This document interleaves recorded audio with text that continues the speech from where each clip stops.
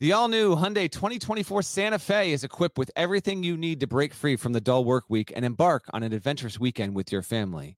The Hyundai Santa Fe's features like available H-Track all-wheel drive, standard third-row seating, available dual wireless charging pads. You've got the H-Track all-wheel drive so you can take on those dirt trails and kick up some mud. Or the third-row seating gets your whole family in to experience the thrill together. The dual wireless charging pads make sure that no one gets stuck in the great outdoors with a dead cell phone. Think about those adventurous activities you can do. Like me, taking a ski trip up with the family, maybe going on a camping expedition, anything and everything. Learn more about the all-new Hyundai Santa Fe at HyundaiUSA.com. Call 562-314-4603 for complete details. Are you looking for a new basketball shoe? If so, this is Gary Parrish here to tell you that the New Balance 2-Way V4 features the groundbreaking use of fuel cell technology with fresh foam, creating the ultimate combination of rebound and cushioning. Every step feels explosive and dynamic, and the upper construction features a lightweight textile that's supportive and breathable. So whether you're hitting the clutch shot or locking down the opposition, the 2-Way V4 gives you the tools to play at a high level. Learn more and purchase the 2-Way at newbalance.com. Hey there, it's Gary Parrish. Welcome back to the CBS Sports Eye on College Basketball podcast, where we sometimes discuss camel fighting dodo birds and leaky black. Matt Norlander is here with me. If you're watching on YouTube, please smash that like button like you're Brandon Davies. You have consent. And while you're smashing, let me remind you what we've got going on over a 10-week span called the Summer Shootaround. It's a series during which we'll focus on 20 notable teams over a span of 10 weeks. 2 per week, 20 teams in 10 weeks, and we're doing the schools in alphabetical order. We've already knocked out Alabama, Arizona, Arkansas, Auburn, Baylor, Creighton, Duke, Gonzaga. Now we turn our attention to Houston. The Cougars went 32-6 last season. Won the AAC regular season title and the AAC tournament. Got a 5 seed in the NCAA tournament.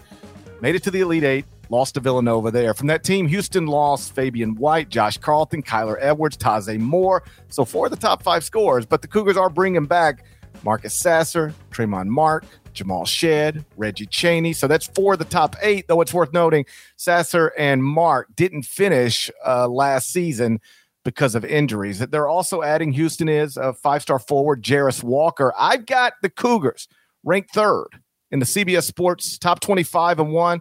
We'll see what Deadleg thinks of Kelvin Sampson's Cougars in a moment. But first, a word from our sponsors. Robert Half research indicates 9 out of 10 hiring managers are having difficulty hiring. If you have open roles, chances are you're feeling this too. That's why you need Robert Half. Our specialized recruiting professionals engage with our proprietary AI to connect businesses of all sizes with highly skilled talent in finance and accounting, technology, marketing and creative, legal, and administrative and customer support. At Robert Half, we know talent. Visit roberthalf.com today.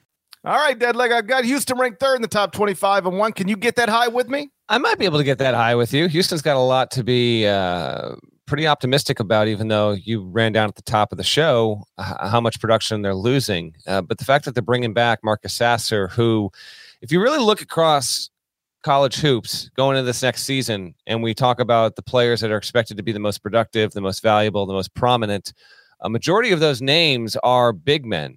There's a chance that in terms of overall value, Marcus Sasser could be the most valuable guard in the entire country, provided he's able to return fully healthy 100%. They'll certainly have a shot. Houston starting 5 will set up like it'll be Sasser, Shedd, Tremont Mark, Walker, and then Reggie Chaney. Jarris Walker and Reggie Chaney will start at the 5. The best 3 defenders are Shedd, Sasser, and Chaney is he's a very high level pick and roll defender. He has tremendous feet, bull in a china shop type aggression. He's quick. He's nasty. He is the centerpiece to Houston basically being able to trap every pick and roll, trap every post touch. He's the nucleus of the defense there. So they'll again be elite on defense. I would have to believe they basically have been since Sampson's been there, at least the past 5 seasons. They were 8th overall in defensive efficiency last season, and they got into the tournament as a 5 seed. Remember, we said they were we said they were underseeded because we knew they were better than a 5 seed, but from a resume standpoint, it wasn't a surprise to see Houston on the 5 line. We just knew in that team's DNA, it was not a 5. It was it was really probably a 3, but nonetheless, it proved us right when it beat Arizona in the Sweet 16 and then lost in a low-scoring affair to Villanova in the Elite Eight. But overall, yes, a wonderful season, 32-6 for Kelvin Sampson. 5 years running, it's been a reliable program, and Sampson has brought prestige back to it. Houston was a top 10 outfit in the sport from the late 60s into the mid 80s, right? Then the program fell off the map and toiled in irrelevance for the better part of 3 decades. And I hope this fact doesn't get lost as the years go on. But I mean, Sampson got this program back to a Final Four for Houston. That was unthinkable 5 years ago. It happened in 2020 in COVID, in the Indy bubble. There was the Gonzaga-UCLA epic, and then Baylor beating Gonzaga to win his first national championship. So Houston gets a little bit overlooked in that, but it's still remarkable. Houston went back to a Final Four. It's unbelievable. Sampson is 2 wins away from his 700th career victory at Houston. He's 1 win away from 200 with the Cougs. He's 199-70 since getting there in 2014. And in the past 5 seasons, Houston has averaged 28.6 wins per season and won 10 NCAA tournament games. No reason to believe that won't continue in 22-23 with Houston operating comfortably as a top 10 team in the sport. Yeah, if I remember correctly, Kelvin sort of mentioned this either pregame Villanova or postgame Villanova, but obviously Houston was one of the best college basketball programs in the 80s, and Villanova won a national title in the 80s. But Kelvin said something along the lines of, Villanova never went away. Villanova had, not to take away from anything Jay Wright's done, but like Villanova has always been good. It never, went to the bottom. Houston went to the bottom.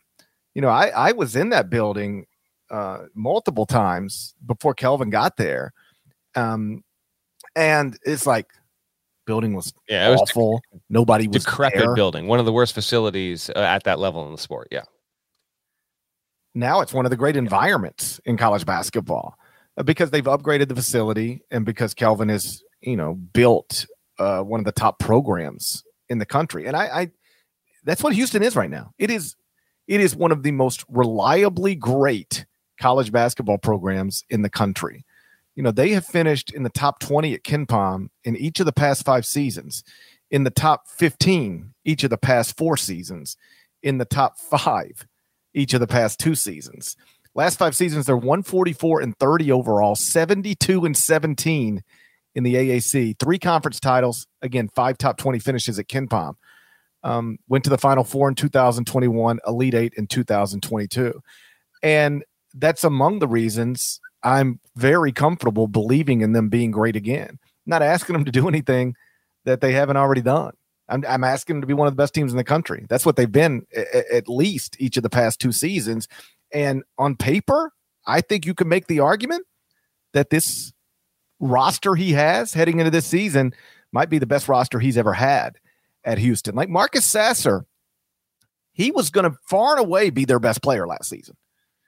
He was averaging 17.7 points, shooting 43.7% from 3 through 12 games. He looked like a first-team All-American. In fact, I will argue, I believe, when we do All-American teams, that he should be a preseason first-team All-American.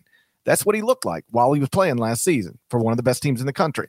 Shut it down just before Christmas, toe injury, but now he's back, and I'm expecting him to pick up right where he left off. Tremont Mark was really good as a freshman, but only played 7 games last season because of shoulder surgery. He's back. So with Sasser, Mark, and Jamal Shedd, Houston's got 3 guys who were, double-digit scorers for last season's team. Even if 2 of those guys had their seasons cut short. And they're adding Jarris Walker, like a 6'8", top 15 prospect in the class of 2022. He's probably, a 4 at this level, but just an incredible physical specimen. Like I was watching videos of him last night from IMG Academy, which is where he attended. And like his teammates were consistently wowed by him. They were like, this guy does things that, normal people can't do, that the rest of us just can't do. So I think he's going to be terrific. You mentioned Chaney. He's a role player, but he's a really good role player, and that's all he needs to be. He started 9 games last season. He'll fill that role left open by the departure of Josh Carlton. Houston, obviously the favorite in the AAC, and I think a legitimate candidate to be back in the Final Four for the second time in a 3-year span. Viable Final Four contender, viable national title contender, Houston. And again, I do appreciate how we're doing these, quickie little 20-minute episodes talking about the teams that are either interesting or most relevant, because it's just a tap on the shoulder, reminder like this. Kelvin Sampson has made it normal that we're talking about Houston in these terms, that we're doing a podcast episode dedicated to the Cougars.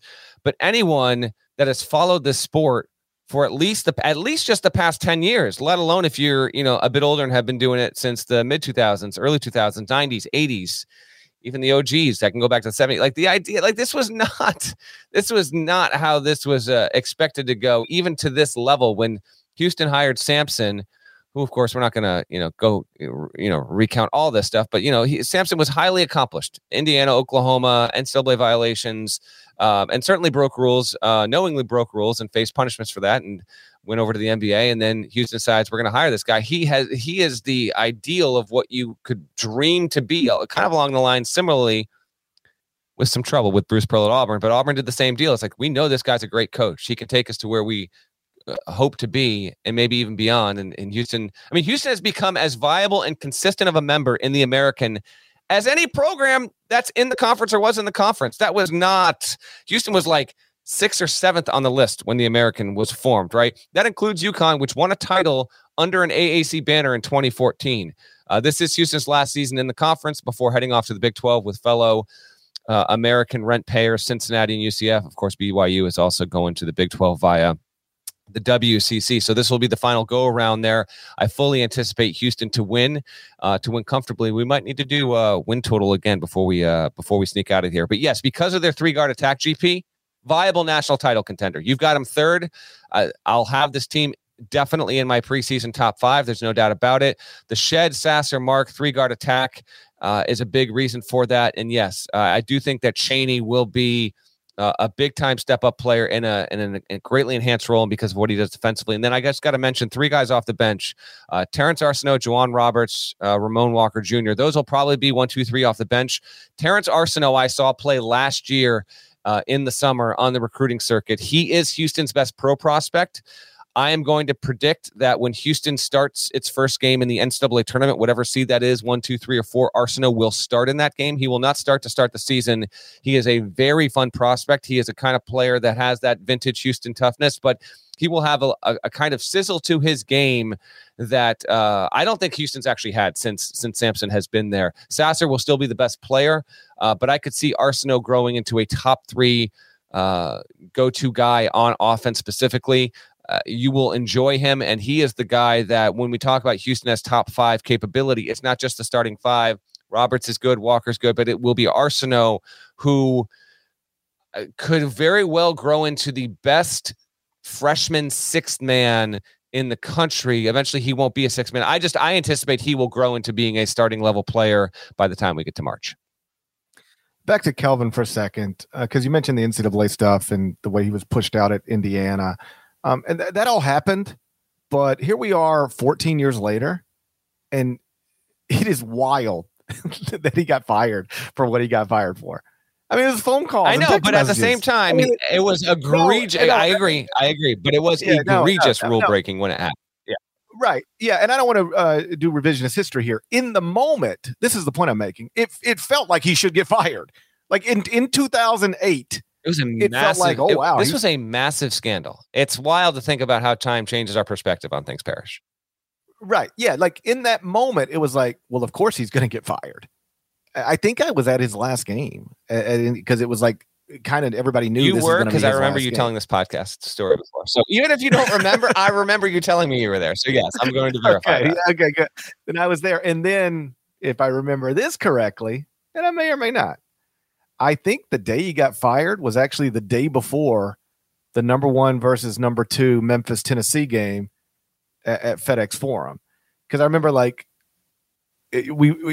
everybody who covered college basketball was in town for that.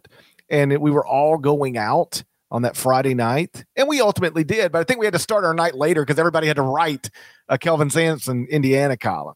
But so I'm not arguing that he shouldn't have been fired. I'm just saying with the benefit of hindsight, 14 years later, it's like, really? He wasn't on a wiretap making strong ass offers? Yeah. He was just texting and calling. But that is part of his Wikipedia page. There's no getting around it. You wonder, like, where would Indiana basketball be right now if Kelvin Sampson never has to get pushed out there? Like, would he have? I mean, they were 22-4 when they fired him.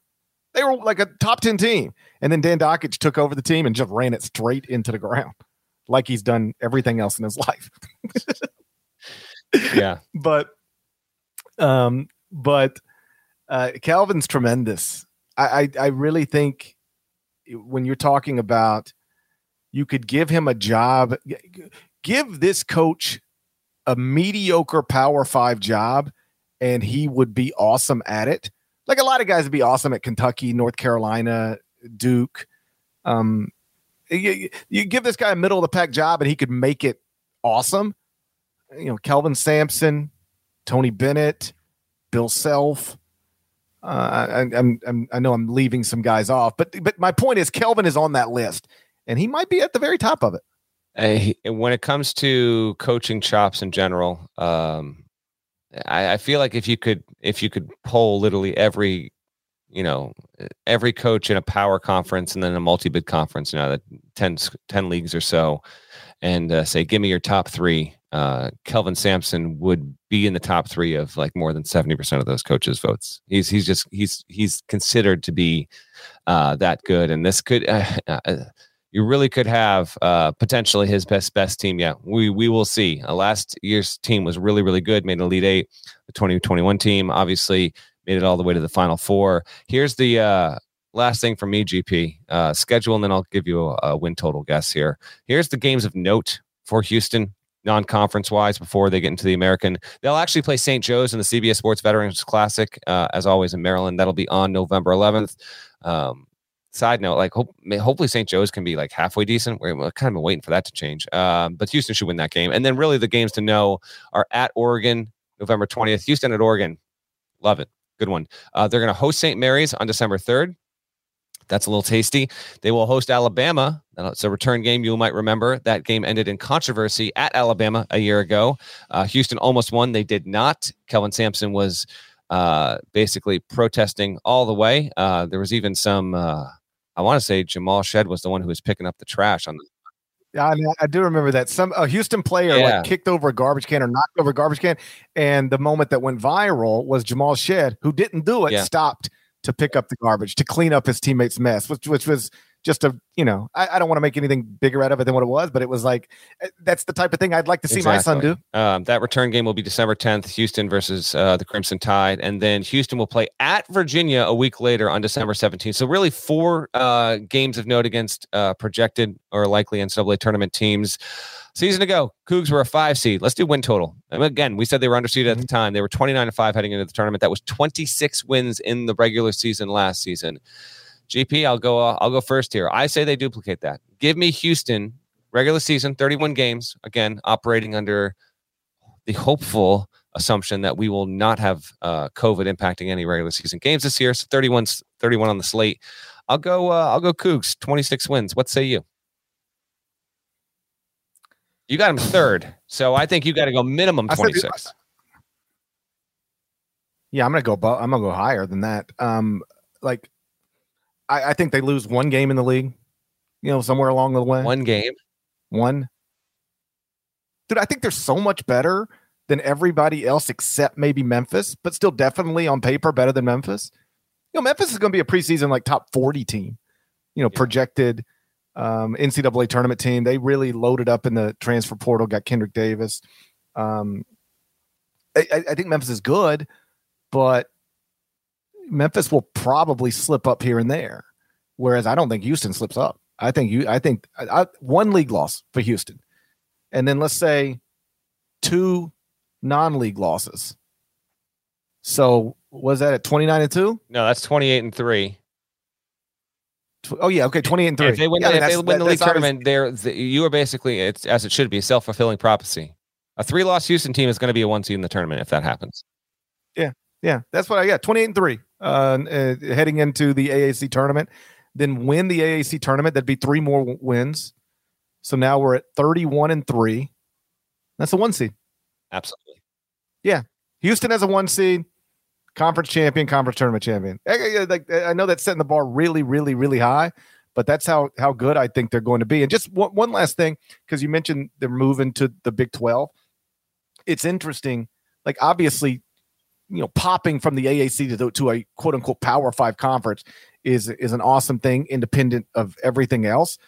But it's especially awesome for Houston in this time, because if they were going to remain in the AAC, people would start to wonder, like, is a Power Conference, program going to come after him?